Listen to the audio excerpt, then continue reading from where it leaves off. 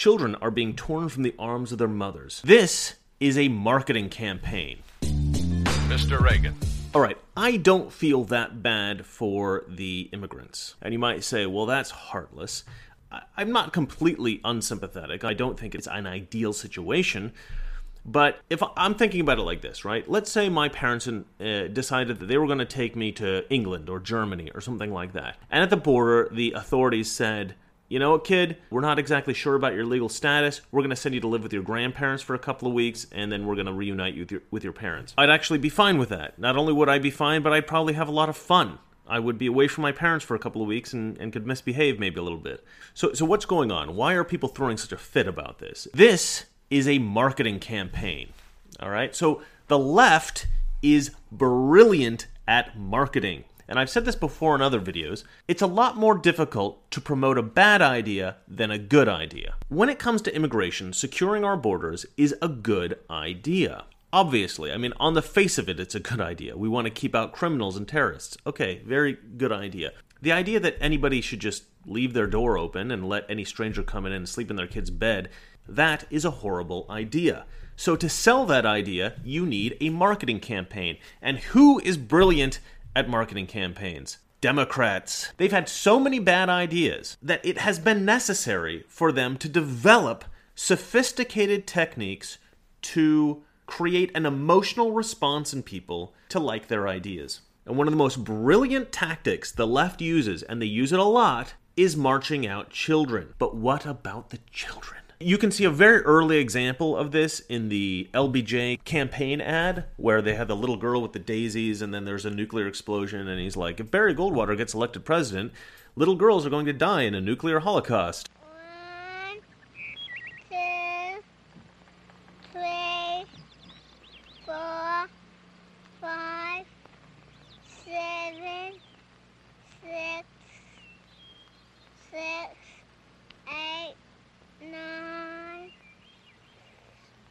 10, 9, 8, 7, 6, 5, 4, 3, 2, 1, 0. These are the stakes to make a world in which all of God's children can live, or to go into the dark. We must either love each other or we must die. Vote for President Johnson on November 3rd. The stakes are too high for you to stay home. You see it with a lot of, like, feminist campaigns. I'm not some pretty f***ing helpless princess in distress. I'm pretty f***ing powerful. Women are paid 23% less than men for the exact same f***ing work. Pay up, motherfucker! I shouldn't need a penis to get paid. Do you think it's bad to be a girl? F*** that sexist shit. You see it constantly with the school shooting thing. What sick f***ers are out there that want to continue to sell more guns, murder more children, and honestly just get reelected? What type of person are you when you want to see more f***ing money than children's lives? What type of person does that? And then here we see it again. People on the right are heartless and horrible because children are getting pulled away from their families. If you exclusively know about this scenario from the posts I'm seeing on Facebook, you would think that we're in Nazi Germany and the immigrants are getting off the train and we're saying, parents go this way, kids go this way, and we're saying to the kids, don't worry, kid, you're going to see your parent real soon, and then we're throwing them in gas chambers. Now they're being marched away to showers, being told they are, just like the Nazis had said that they were taking people to showers and then they never came back. Donald Trump increasingly looks like Hitler in Nazi Germany. They are the tactics that have been used through history by the worst purveyors of pure evil, including slave traders, including Nazis, including terrorists. Well, the images suggest those of concentration camps, families being cut apart. The Trump administration's policy, which is now resulting in child internment camps. That's what I said, child internment camps. We are not throwing them in gas chambers. There's no Holocaust going on. Yes, the kids were brought in the trains to Birkenau, which was at Auschwitz. I speak with some authority on this. My grandparents were murdered at Auschwitz, and my dad survived, but 2 of his brothers and 2 of his sisters were killed at Auschwitz. They were separated. They weren't separated to go to some other facility. They were separated to die. When we tell the kids, you're going to see your parents real soon, That's true. They will see their parents real soon. The parents have a choice in the matter. It's nothing to do with conservatives that these kids are being taken away from their parents. There was a decision made by the Ninth Circuit Court, leftist court, in July of 2016 that basically said children are not allowed to be detained. They have to be released immediately or as soon as possible. And so in keeping with that, Obama and now Trump has entertained the situation where children get to be released to loved ones or something like that while the parents are detained. Ben Shapiro pointed out that if the parents just agree to go back to their homes, they get reunited with the kids like immediately. But if they claim asylum, then they have to go through a whole process. While they're going through that process, they're detained, right? I mean, they're illegal immigrants. They've crossed the border illegally. The federal government doesn't want to keep kids in these like cages that we've seen and stuff like that. So they release them to relatives or whatever. This is a horrible situation, a terrible situation. But these immigrants, they know that they're going to be in some kind of a bad situation if they cross the border illegally and they get caught, right? They know this. This is part of the risk of doing it. And I'm not saying that, like, they're bad parents for doing it. You know, I might do it if I were an immigrant and I needed to jump over the border and I had my reasons or whatever. However, that's a risk I knew I was taking. And to sort of use that to say, okay, these parents knew they were taking a risk, to say, okay, now we're going to use that to vilify the president is totally disingenuous. This is not just a President Trump thing. This is not just a right-wing thing, all right? This is something that the left, the Ninth Circuit Court on the left, that they instated this situation. And their intentions were good, right? They wanted to keep kids from being detained by the government. Fine. But I think that there was a kind of more nefarious reason why they made this decision. I think that they did want to encourage immigration officials to release the parents of kids so that they wouldn't have to separate them. Immigration officials always had this sort of discretion to do that, and they would just release people into the general public. Well, that is actually kind of an outrageous thing. It's sort of a dereliction of duty, right? Because they've just decided that because this is kind of a bad situation, we're just gonna not do our jobs. And that's awful, because what that does is that encourages more people to come. In fact, it specifically encourages families to come and illegally immigrate. And we want to discourage this, right? So we have to be fairly firm with the law here. And it's not pretty, it's not nice, but it's completely reasonable. I really don't think that there's a huge amount of harm here. Yeah, when a kid's crying, it looks terrible, but my nieces cry all the time, and I don't think my sister's a bad parent. Sometimes she just becomes like a brat or whatever, and she starts to cry. Trust me, my sister will tell you. Just because a kid's crying, it doesn't mean anything bad is happening to them. Kids cry a lot. But it looks terrible, right? So it's brilliant marketing. So don't believe the left when they're showing you pictures of kids crying and saying, you know, we're tearing kids from their mother's arms, we're such horrible people. The reality is there's tons of instances when kids are removed from their parents.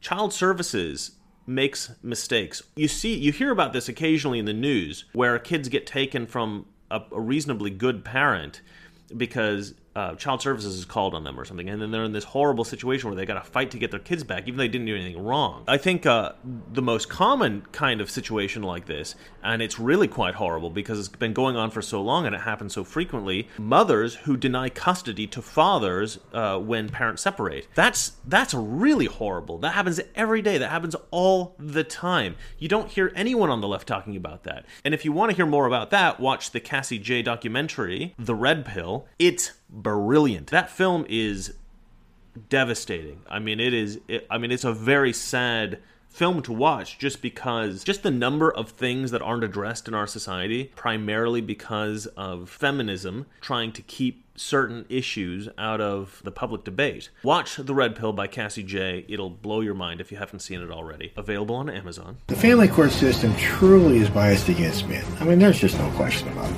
How can anybody not be angered by it? But if you start to talk about those issues, people get hostile. You are f***ing scum. So there's all these kinds of stories. There's all these horrible things that happen to kids all the time. Nobody gives a crap about that. Then suddenly they find, a couple of pictures of kids crying and they're like, oh, this is a tragedy. This is a tragedy. It's not a tragedy. It's just a marketing campaign. You're telling a specific story to try to evoke emotion out of people so that you can enact specific government legislation. Here's the problem with injecting emotion into political decision-making. So immigration is a great example of this. So there's this theory that it's possible that terrorists could come in from Syria if we allow all the refugees in from there, and it's a reasonable argument to make. And a lot of people say, oh, you're scared of terrorism. That's a silly thing. It's unlikely that there's going to be terrorists in that group, blah, blah, blah, blah, blah. And they may be right. It may be unlikely that there would be terrorists in that group. But here's the problem.